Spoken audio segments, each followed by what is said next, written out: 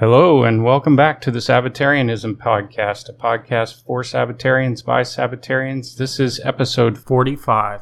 I'm your host, Justin Hoos, and I have back with me my co-host, Mr. Richard Davis. Hello, Richard. Hello, Justin. Now, today, Richard, is a special day. Do you know why? No, why? Well, you and I are now hosting another person. Yeah. We are the hosts of this thing, and we're going to host Mr. Neil Saul, who is also with us. Hello, Neil. I'm no longer the pinch hitter, huh? Yeah, you're no longer the pinch hitter. Now you're the one that's being hosted. Do you feel special? No. I didn't know we were all hosts. We'll just all host. Well, you're my co-host. Okay. And I'm the host. So we are effectively hosting Neil. And I'm just the guest. Yes, you're the pinch hitting guest. Okay.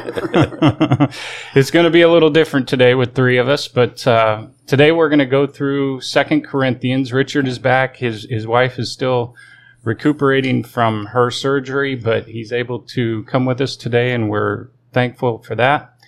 But we left off with 1 Corinthians, and we read through that, and now we're going to go through 2 Corinthians. And is there anything that you want to cover before we get going? Yes, I do. I'd like to talk about something that Paul goes into within this book more extensively, and that is revealing or talking about initiatives or motives in doing things. He hit on it briefly in chapter 9 of 1 Corinthians when he answered those men who were criticizing him.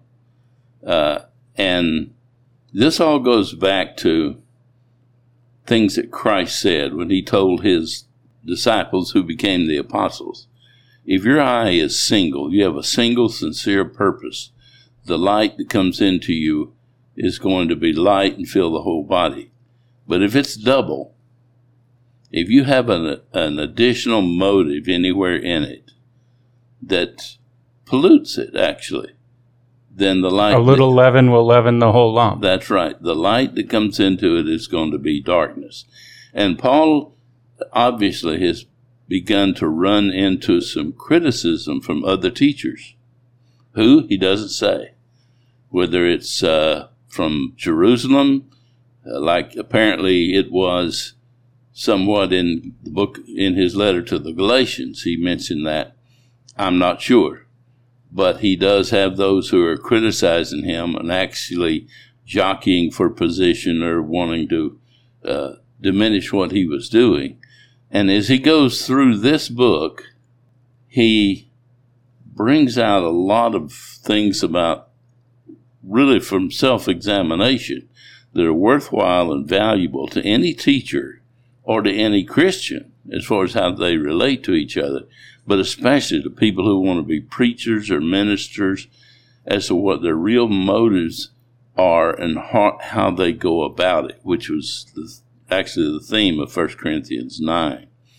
Christ had said, if your eye is double, you got your own initiative involved, you're going to mess it up. If you're here for a job or money or power or politics, then you've got your reward. Yeah, then that's all it's going to be. Yeah. And Paul ends up at one place in this letter saying, I must speak, in order to compare myself, I've got to speak as a fool.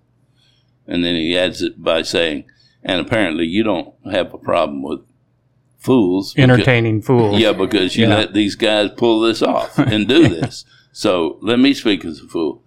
And it just goes back to many of the instructions that the disciples were given, where Christ said, he was talking about them going and doing what they were supposed to do and not worrying about what they had tomorrow, because God is able, if he clothes the sparrows, he's able to take care of you. And then right after that is when he gives that instruction, if your eye is double. Of course, in the New King James, it says if your eye is evil, but the original, it says it's double.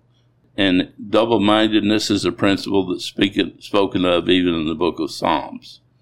If you have anything but a good, godly initiative in what you're doing, eventually there's bad going to come of it. And, well, that's just a theme that we'll see as we go through this letter that Paul seems to talk about. And it's more from self-examination In other words, this is why I do this, and this is how I'm going about this. And he begins right here in the first chapter.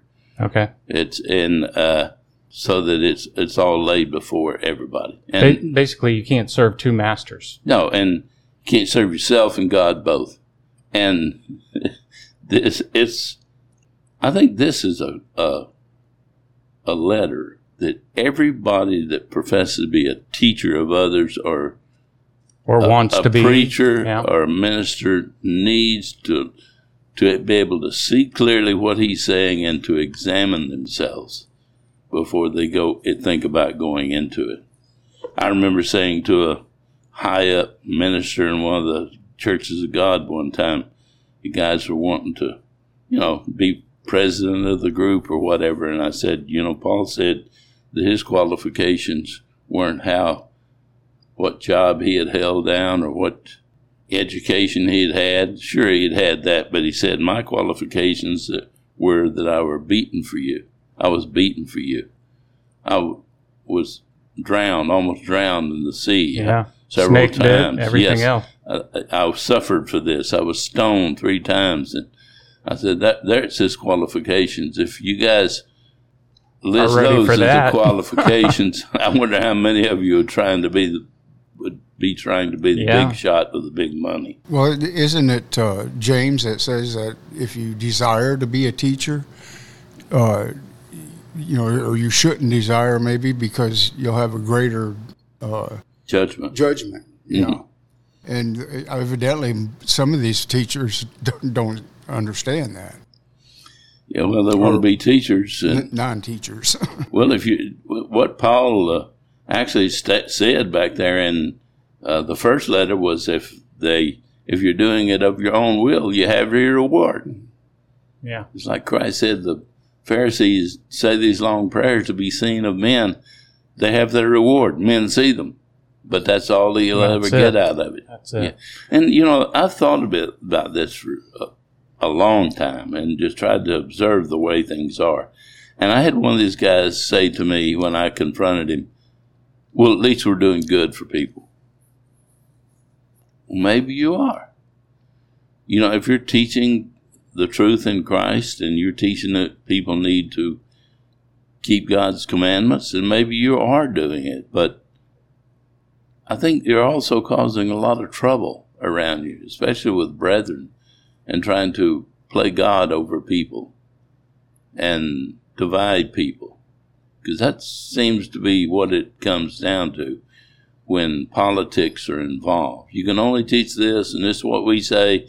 Anybody that don't accept this needs to get out of here. So there's another guy comes along and says, okay, I'll teach this, and now let me get me a group.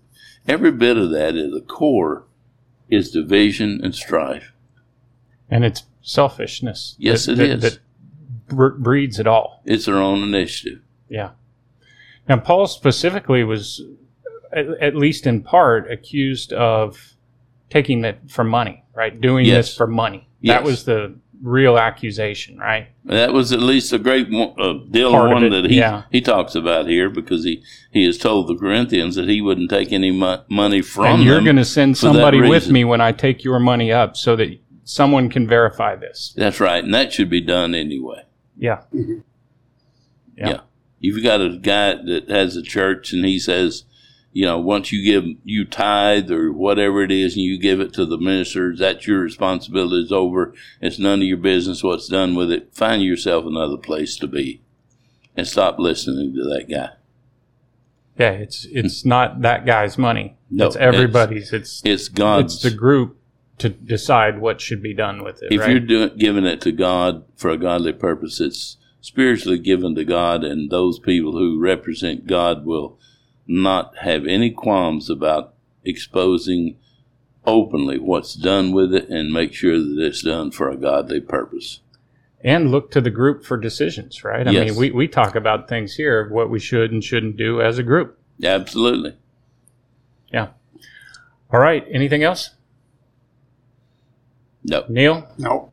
Are you hosted? Yeah. Are you well hosted? Are you well hosted? Are you feeling hosted? Like a cupcake. Yeah.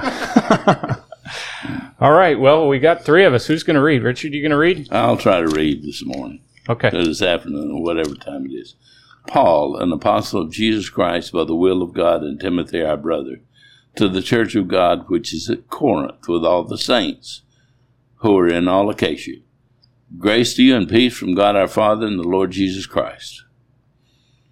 Blessed be the Lord and Father of our Lord Jesus Christ, the Father of mercies and the God of all comfort, who comforts us in all our tribulation, that we may be able to comfort those who are in any trouble with the comfort with which we ourselves are comforted by God. For as the sufferings of Christ abound in us, by their sufferings, he's saying, so our consolation also abounds through Christ.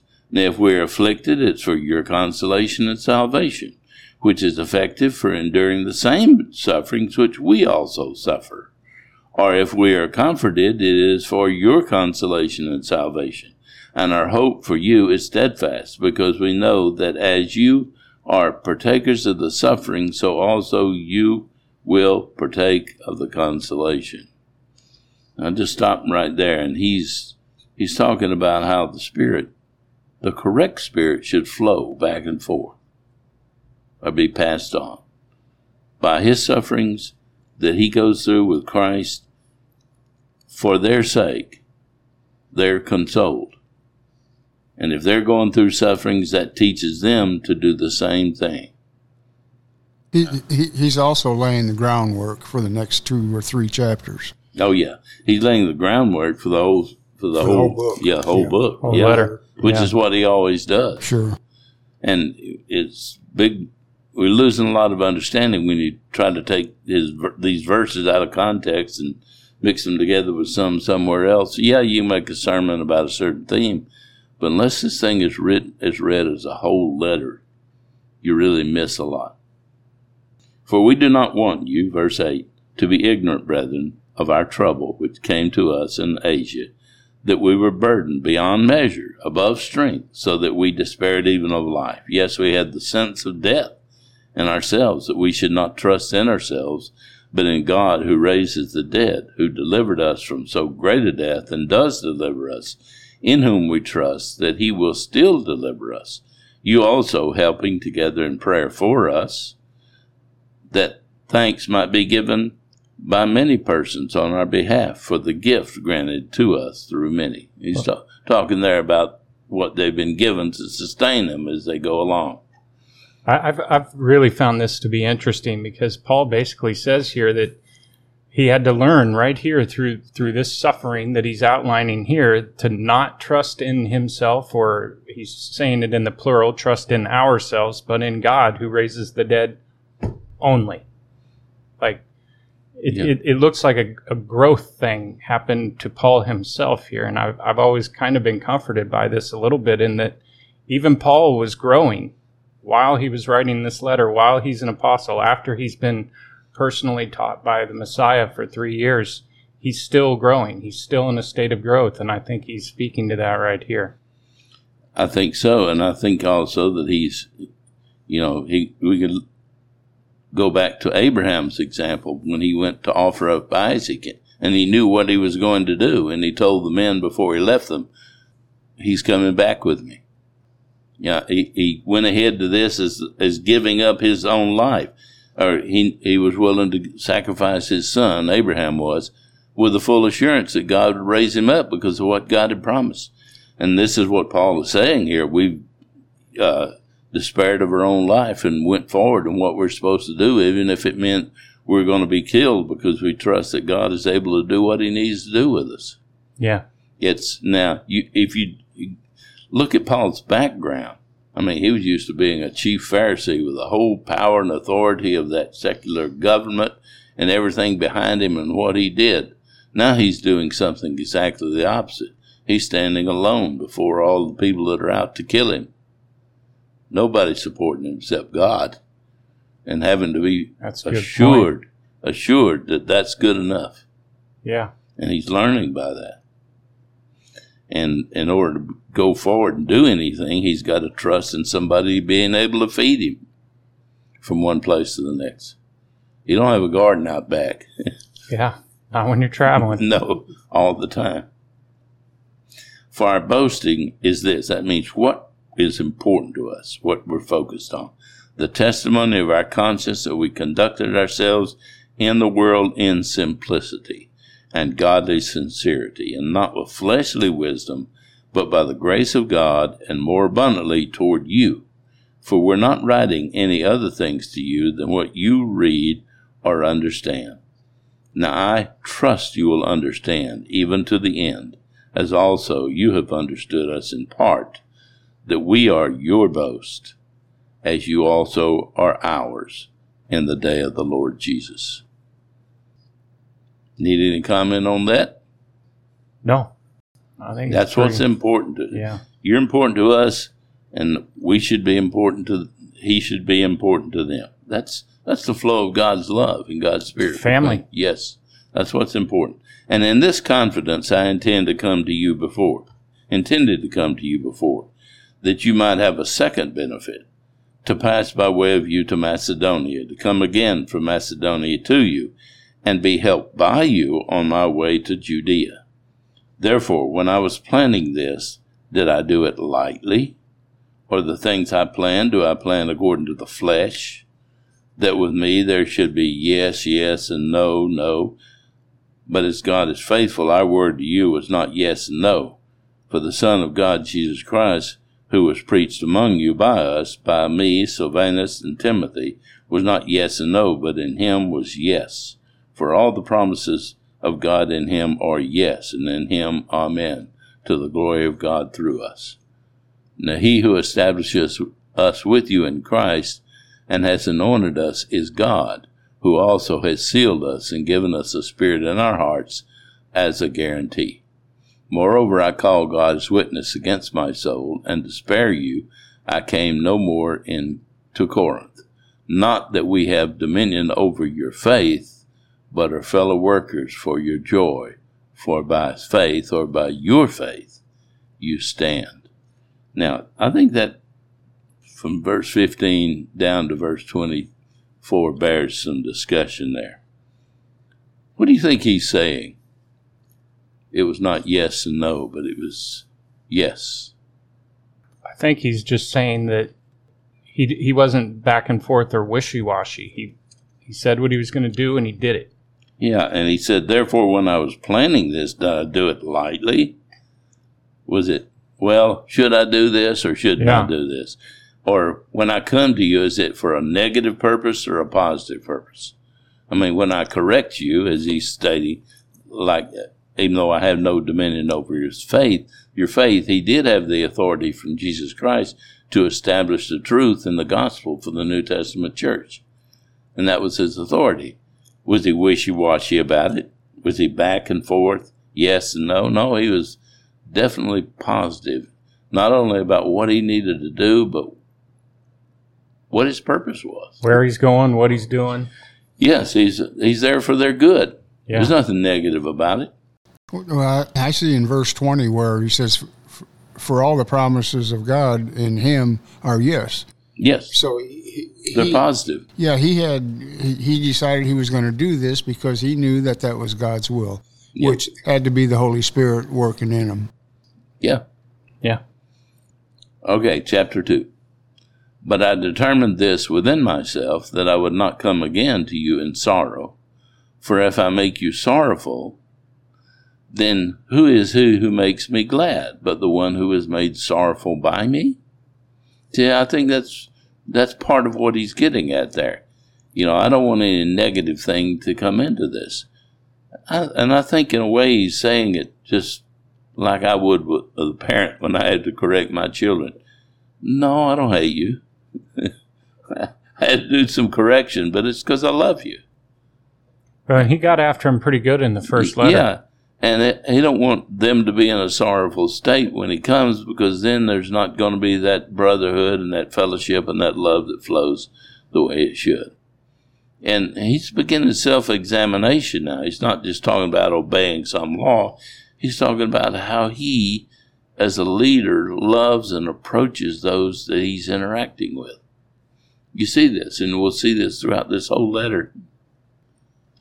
And I wrote this very thing to you, verse 3, lest when I came, I should have sorrow over those from whom I ought to have joy, having confidence in you all that my joy is in the joy of you all. For out of much affliction and anguish of heart I wrote to you with many tears, not that you should be grieved, but that you might know the love which I have so abundantly for you.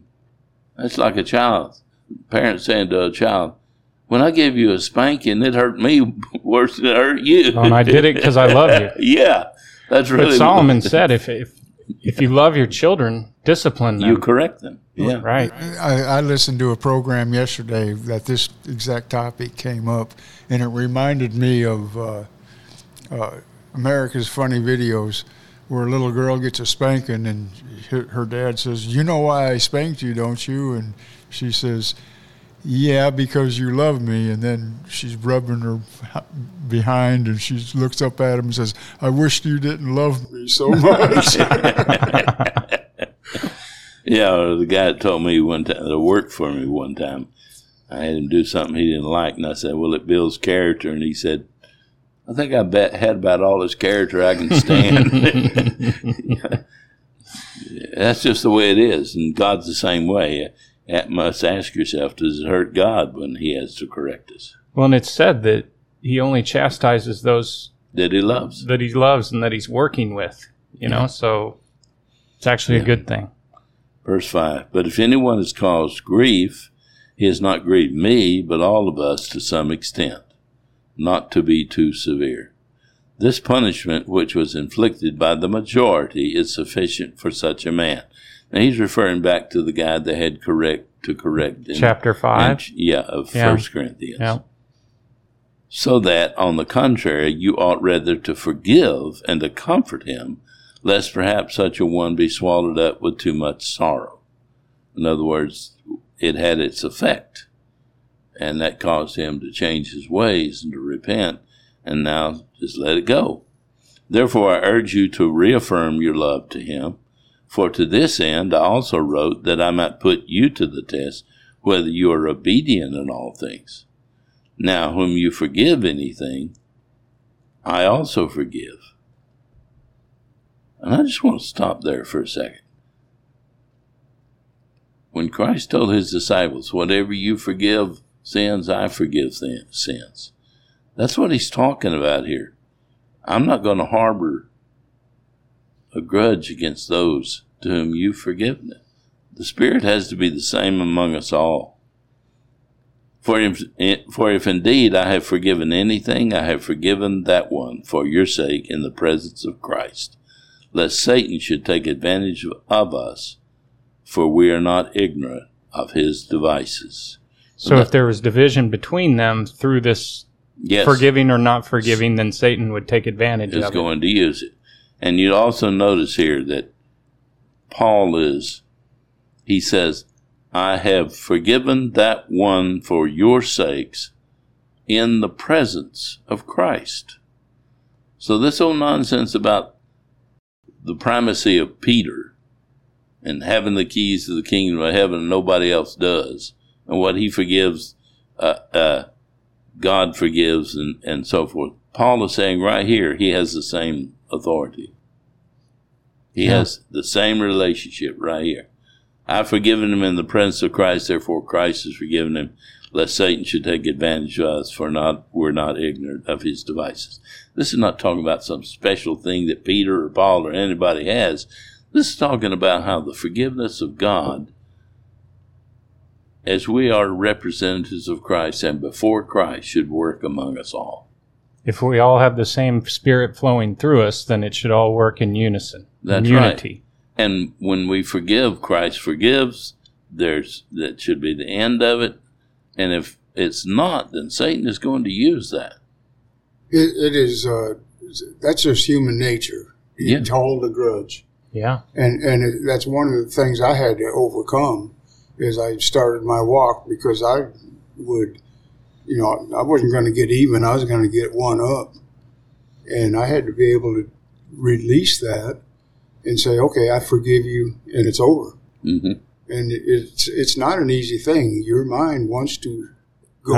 I was going to say, I'm still working on that one. Well, I still am too, but it's not near as bad as it was. Yeah, for sure. I'm not burning down houses. No, that's what you were doing? Was that a confession? Well, almost. It didn't actually burn down. No, but Didn't burn the whole of the way. We're just joking here. Yeah. All right, where are we at? Verse 12? Verse 12. Furthermore, when I came to Troas to preach Christ's gospel, and the door was opened to me by the Lord, I have no rest in my spirit, because I did not find Titus my brother. But taking my leave of them, I departed from Macedonia. Now thanks be to God, who always leads us in triumph in Christ, and through us diffuses the fragrance of his knowledge in every place. For we are to God the fragrance of Christ among those who are being saved and among those who are perishing. To the one we are the aroma of death, leading to death, and to the other the aroma of life, leading to life. And who is sufficient for these things? For we are not, as so many, peddling the word of God. There it is. Yep. Some people are out there, maybe telling the truth, but they're peddling it. They're using it for personal gain That's in some way. That's right. But as of sincerity, not as from God, but as from God, we speak in the sight of God in Christ. So what's he talking about in verse 16? To the one we are an aroma of death leading to death, and to the other the aroma of life leading to life. And that should be, if you go into unbelievers or some of these groups that don't believe in Christ or have perverted Then the it's gospel, leading to death. yeah, you're stinking the place up because you're contradicting what they teach. We're the aroma of death to them.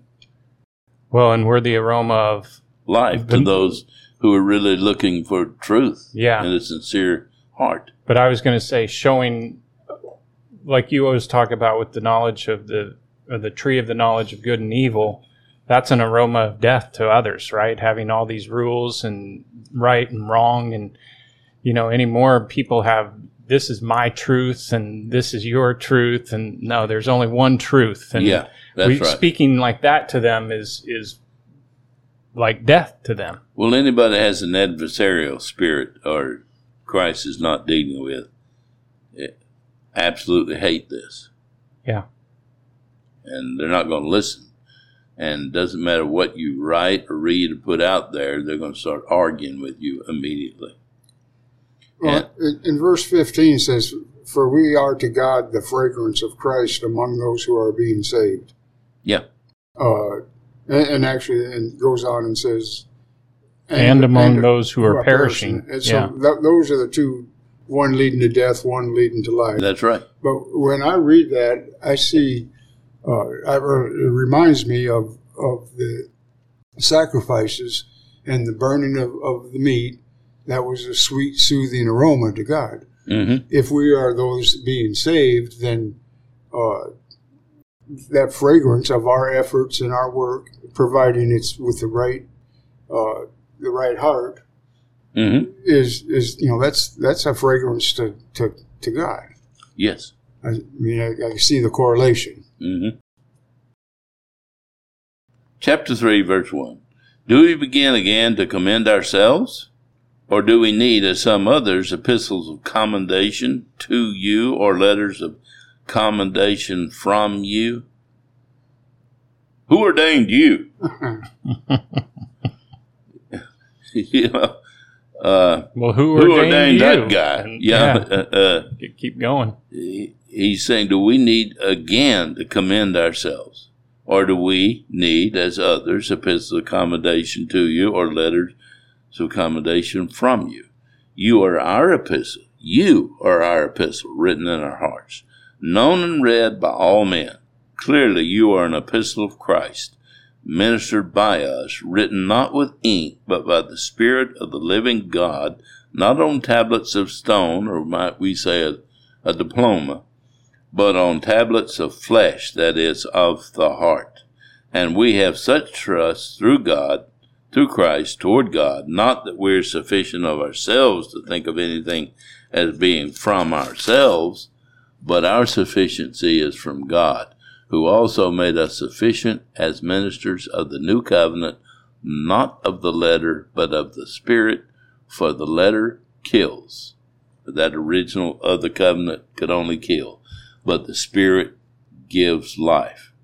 What he's saying there is, diploma don't mean anything. Where you went to school don't mean anything. Who ordained you don't mean anything. It doesn't. Is the fruits of God's Spirit showing up in the labor that you're accomplishing? That's the only thing that matters. You and the change and the betterment in your life and the fruits of it is my letter of commendation. I think he's also tying in here the loved wife versus the life or wife of legal obligation. Tablets of stone versus tablets of flesh, and the new covenant of the Spirit, not of the letter. He's hearkening back to this juxtaposition of the two different relationships in here as well. Yeah. Well, and I think too in verse 2 where he says, "You are our epistle written in our hearts." He had seen their works, known and read by all men, and they were good. And now they're being corrupted by influences from outside. Yeah, or attempted to be. Yeah. And if you see growth, do you see good fruits in people? Then that's the only thing that matters. I don't care what kind of education you have or who ordained you or anything like that. The only thing that matters is your sincerity to God and what you're doing. If the Spirit is flowing through you and the fruits of the Spirit is showing up as a witness, that is your letter of commendation. And once again, I think we talk about it almost every podcast. It's about your heart. Yes. It's about what is in your heart. Yes. Verse 7. But if the ministry of death, written and engraved on stones, and he was talking about the former covenant, was glorious. I mean, those people that at least had the law that was written on stones. And by doing so, they were better off than any other people on the face of the earth. And this is a part of a question here. Yes. He's making a question. Yeah. If the ministry of death written and engraved on stones is glorious, it wasn't some evil thing that oppressed people. It was glorious, so that the children of Israel could not look steadily at the face of Moses because of the glory of his countenance, which glory was passing away. How will the ministry of the Spirit not be more glorious? In other words, if a bunch of rules are right and wrong on tablets of stone to direct people who don't have a heart to love God was at least for their good and glorious if they'd taken it, how much more is a ministry of a Spirit that changes that heart into something that loves God? And puts the laws on their heart. Writes them in their heart, right. Yes.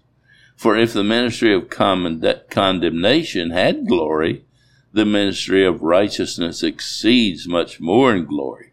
For even what was made glorious had no glory in this respect, because of the glory that excels. For if what is passing away was glorious, what remains is much more glorious. That does not mean God's commandments and laws are passing away. It means that covenant, that original relationship and covenant has no place now.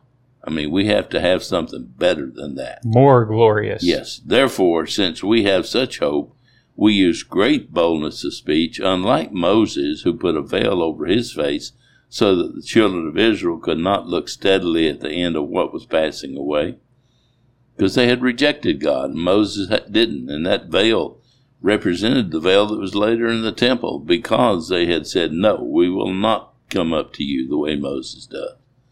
Verse 14, but but their minds were blinded.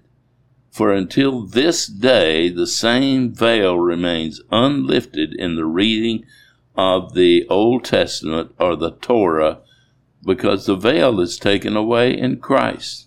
There it is. Now, I want to just stop there. Yeah. How does that compare with people that have said, well, we shouldn't obey the oral law of the Pharisees or the rabbis, but they are God's authority concerning the law that's written? This says they don't have a clue what it's about. They were blinded. Yes. And that's even though that veil was torn too. Yeah, because they haven't accepted it. Yeah. It says It right here. remains unlifted in the reading of the Old Testament. That's the right. Torah. They Yeah. don't, because they haven't gone accepted beyond Christ. it. They haven't Yeah. gone to the new relationship, into the loving relationship. They're still clinging to the bondage. That's right. And because of that, they don't have a clue about its insufficiencies. Because they didn't want to know about anything better. Because they glorify it. Yeah, Yeah. that's it. And there's So people, why would you go look to them to know how we should keep the Sabbath or holy days or anything else? there's still That people makes glorifying no sense. in the old way as well. Yeah. There really is. Even people in the Church of God. Yes. Yeah. Glorying in the Torah and the bondage relationship. But even, verse 15, but even to this day when Moses is read, a veil lies on their heart. Yeah. Nevertheless, when one turns to the Lord, the veil is taken away. And by the Lord he means Christ. Now the Lord is the Spirit, and where the Spirit of the Lord is, there is liberty. But we all, with unveiled face, beholding as in a mirror the glory of the Lord, are being transformed into the same image from glory to glory by the transfer of the Holy Spirit, just as by the Spirit of the Lord. That means God is changing our hearts and our minds into something different. And there's no veil. We go to God Directly. Yes. And that's why Paul had said over here, I don't have dominion over your faith, and I'm not one that does. Because Christ had said, you're not to ever do that. Everything that the apostles read about what their role and responsibilities and authority is has to be filtered through that plain command of Christ. And we have to understand it in that regard. Okay. Therefore, since we have this ministry as we have received mercy, we do not lose heart, but we have renounced the hidden things of shame, not walking in craftiness, not handling the word of God deceitfully, but by manifestation of the truth, commending ourselves to every man's conscience in the sight of the Lord. But even if our gospel is veiled, it is veiled to those who are perishing, whose minds the God of this age has blinded, who do not believe, lest the light of the gospel of the glory of Christ, who is the image of God, should shine on them. For we do not preach ourselves, but of Christ Jesus, the Lord, and ourselves your bondservants for Jesus' sake. Your bondservants. Notice how he says he views their relationship. I'm your bondservant. I'm not your master. For it's the Lord, it's God who commanded light to shine out of darkness, not Paul, who has shown in our hearts to give the light of the knowledge of the glory of God in the face of Jesus Christ. But we have this treasure in earthen vessels, that the excellence of the power may be of God and not of us. We're hard pressed on every side, yet not crushed. We are perplexed, but not in despair, persecuted, but not forsaken, struck down, but not destroyed, always carrying about in the body the dying of the Lord Jesus, that the life of Jesus also may be manifested in our body. So there's a comparison between a burial or the death and then the resurrection, so that the life of Christ that now is in them may do its work. For the life of Jesus also may be manifested in our mortal flesh. So then death is working in us. We have to put ourselves and our own self to death, but life in you. And since we have the same spirit of faith, according to what is written, I believed, and therefore I spoke, we also believe, and therefore speak, knowing that he who raised up the Lord Jesus will also raise us up with Jesus and will present us with you. For all things are for your sake, that grace, having spread through the many, may cause thanksgiving to abound to the glory of God. I'll just pause there and notice how he's saying that this willingness to deliver himself up to death for them is actually Christ in him, as it would be in us by our self-sacrifice. That refers back to the cross of Christ that we have to bear, which is totally contrary to our own selfish nature. Which also leads back to agape, worrying about others above your own That's right. self. That death in us brings about life in you. Okay, verse 16. Therefore we do not lose heart, even though our outward man is perishing, yet the inward man is being renewed day by day. For our light affliction, which is but for a moment, is working for us a far more exceeding and eternal weight of glory, that we do not look at the things which are seen, but at the things which are not seen. For the things which are seen are temporary, but the things which are not seen are eternal. And that's our hope. We don't see it yet, but it's there. Chapter 5. For we know that if our earthly house, this tent, is destroyed, we have a building from God, a house not made with hands, eternal in the heavens. So you're talking about a body. That's right, Here. a Yeah. body, Yep. a spirit body. For in this we groan, earnestly desiring to be clothed with our habitation which is in heaven. If indeed, having been clothed, we shall not be found naked. For we who are in this tent groan, being burdened, not because we want to be unclothed or dead, but rather clothed, that mortality may be swallowed up by life. Now he who has prepared us for this very thing is God, who also has given us the Spirit as a guarantee. So he's talking about the Spirit has been given as a guarantee that you will someday escape this body of death, like he called it, your flesh, and escape into a spirit body, to become a spirit being and get away from all this. Yes, the transition that will occur, the Right. resurrection. Yeah. And that Spirit is given as a down payment, I believe, is what it means. Right. That it's not in us to the full. It's an earnest. Yeah, it's an earnest or a guarantee. So we are always confident, knowing that while we are at home in the body, we're absent from the Lord. For we walk by faith, not by sight. We're confident, yes, well pleased rather to be absent from the body and to be present with the Lord. Now there's a man saying, I wish it was over and I were with God. Right. And I would be pleased with that, but I've still got things to do. Verse 9, therefore we make it our aim, whether present or absent, to be well-pleasing to him.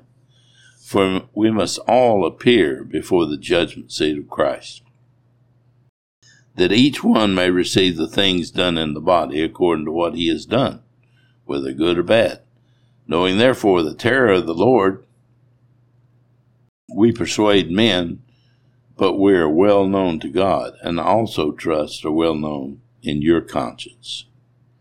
Verse 12, for we do not commend ourselves again to you, but give you opportunity to boast on our behalf, that you may have an answer for those who boast in appearance and not in heart. Double-minded people. That's right. That's what he's talking about Yeah, right there. and he's saying, we give you the opportunity, To defend us. yeah, because of the fruits of what we've borne in you. Right. You ought to be able to see it. So stand up for it. Don't put up with that. For if we are beside ourselves, it's for God.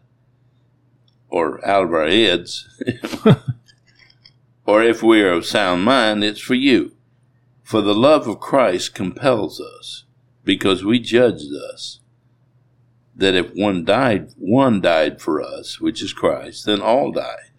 And he died for us all, that those who live should live no longer for themselves, but for him who died for them and rose again.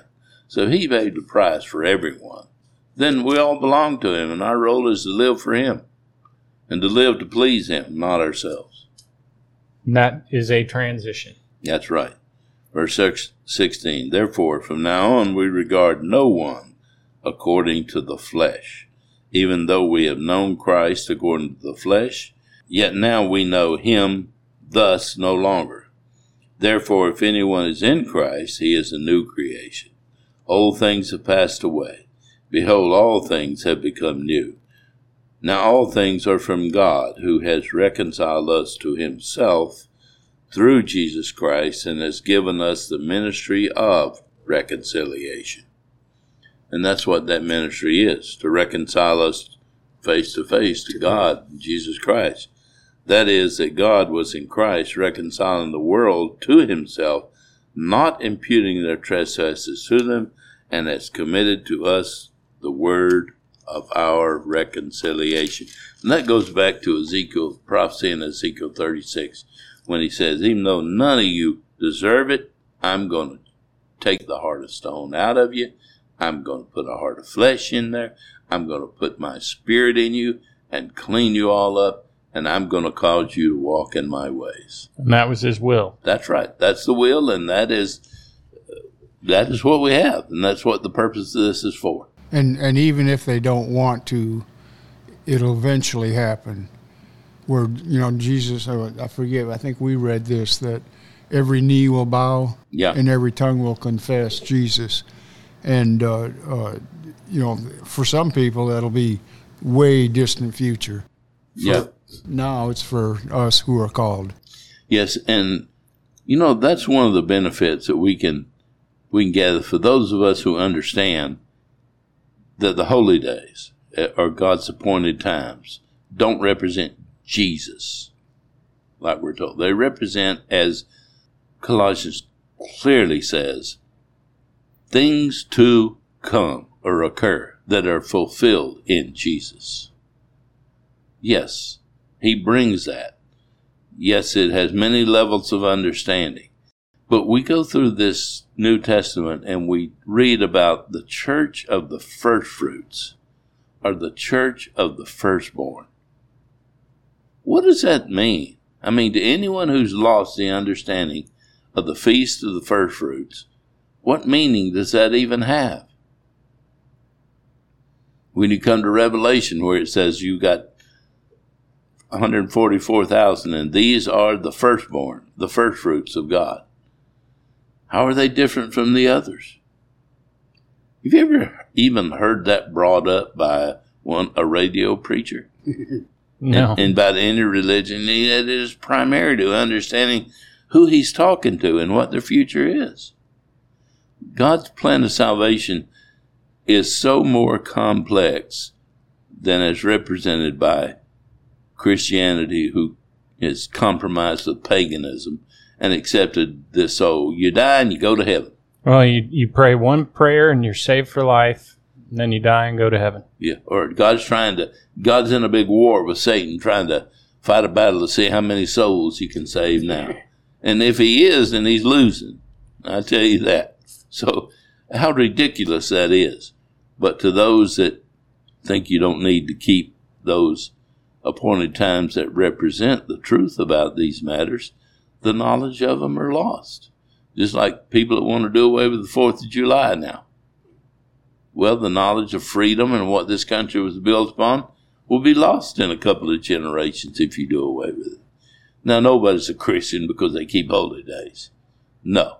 Glorying and things like that keeps you bound up in something that keeps you from advancing. But that don't mean they're done away. And that don't mean the knowledge and the value of what they are is lost. And if you let anything go like that, your life is worse off for it. Continue, verse 20. Now then, we are ambassadors for Christ, as though God were pleading through us. We implore you on Christ's behalf, reconciled to God. For we made him who knew no sin to be sin for us. For he made him who knew no sin to be sin for us, that we might become the righteousness of God in him. Very plain. That's the only way we can be righteous. That's right. God puts it in us by His grace and His mercy. Through Jesus. That's right. Yeah. And through our faith in Him. And it will come through that. But I want to comment further on we're ambassadors for Christ. That some people teach that if we're ambassadors for Christ here on this earth, we're just observers, and we can't never vote, we can't never do anything to involve ourselves in the government of this world, blah, blah, blah. I think that initiative about an ambassador came from the Geneva Convention, not from the Bible. Well, even ambassador, I mean, that's who goes to, what do you call it? When you have like the U.S. has these in... well, they lobby for their nation and their country in right that and left. country where they're at. That's right. what they're trying to yeah. influence that country on their country's behalf. Once this world was put under the yoke An of embassy, Babylon. that's what I was thinking of. Yeah. Once this world was put under the yoke of Babylon, I don't think there's any greater ambassador for God than Daniel. And he served in the government of Babylon. And was influential. That's right. Or Mordecai. And what he or did. Or Joseph with Egypt. Yeah, absolutely. We are told to, we're in captivity, and we're told to do everything we can to live in peace and to influence the world around us and the nation around us in that regard. A city up on a hill? Yeah, we might become the righteousness of God in Him. You got something you're looking for there, Neil? No, I was just seeing what the ESV version has to say on that. Well, Neil just got him an ESV. And what is that? English Standard Version. Oh, I see. A new version of the Bible. I Justin chastised him last week. My New American Standard Version. I told him I was going to buy him a new translation because of that old thing, but no, we got another thing we're working on that he's going to use the ESV for. So it's good, to have different words, different meanings. We can pull a lot of things out, but as was brought out in Bible study this past week, one of the best things we can do to understand it is realize these are letters, and they're not supposed to be chopped up into chapters and verses.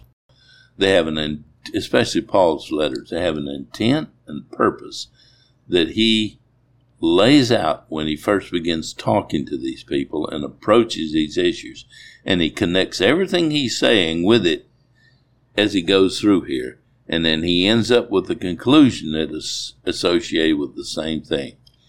Like the book of Galatians, he talks about perversion of the gospel in the very first chapter. And then by the time he hits chapter 5, he says, therefore, don't be entangled once again in a yoke of bondage. That's directly associated.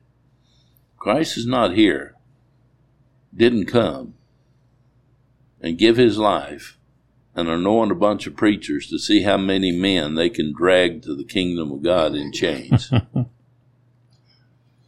I mean, that's ridiculous. He said in Psalm 110, my followers will be willing or voluntary. He's the loving wife. She follows him because she loves him. That's right. And that's who he's dealing with. So that other mess is counterproductive. And you see how Paul is now developing in this letter right here. I'm not here to having dominion over you, but that the Spirit of God and love between us should flow from one to the other. And he will compare himself to a parent later on in this book and in this letter. It's the parents that take care of the children, not the children who take care of the parents. Now, the false shepherd, the one who is there to feed off of the sheep that's prophesied in Zechariah 11, will tell the sheep that they're there to fund their great purpose and to feed them. And Isaiah said that children shall be your oppressors. Yeah. So that's something we'll get to as we get deeper into this. Okay. Anything else, Neil? No, I don't have anything else. Do you yet feel hosted? Yeah. Where's the time on this? We're right at an hour. Yeah, let's go ahead and leave it off here, and we'll pick it up with Chapter 6 next time. Thank you for tuning in, and we'll talk to you then. Bye-bye.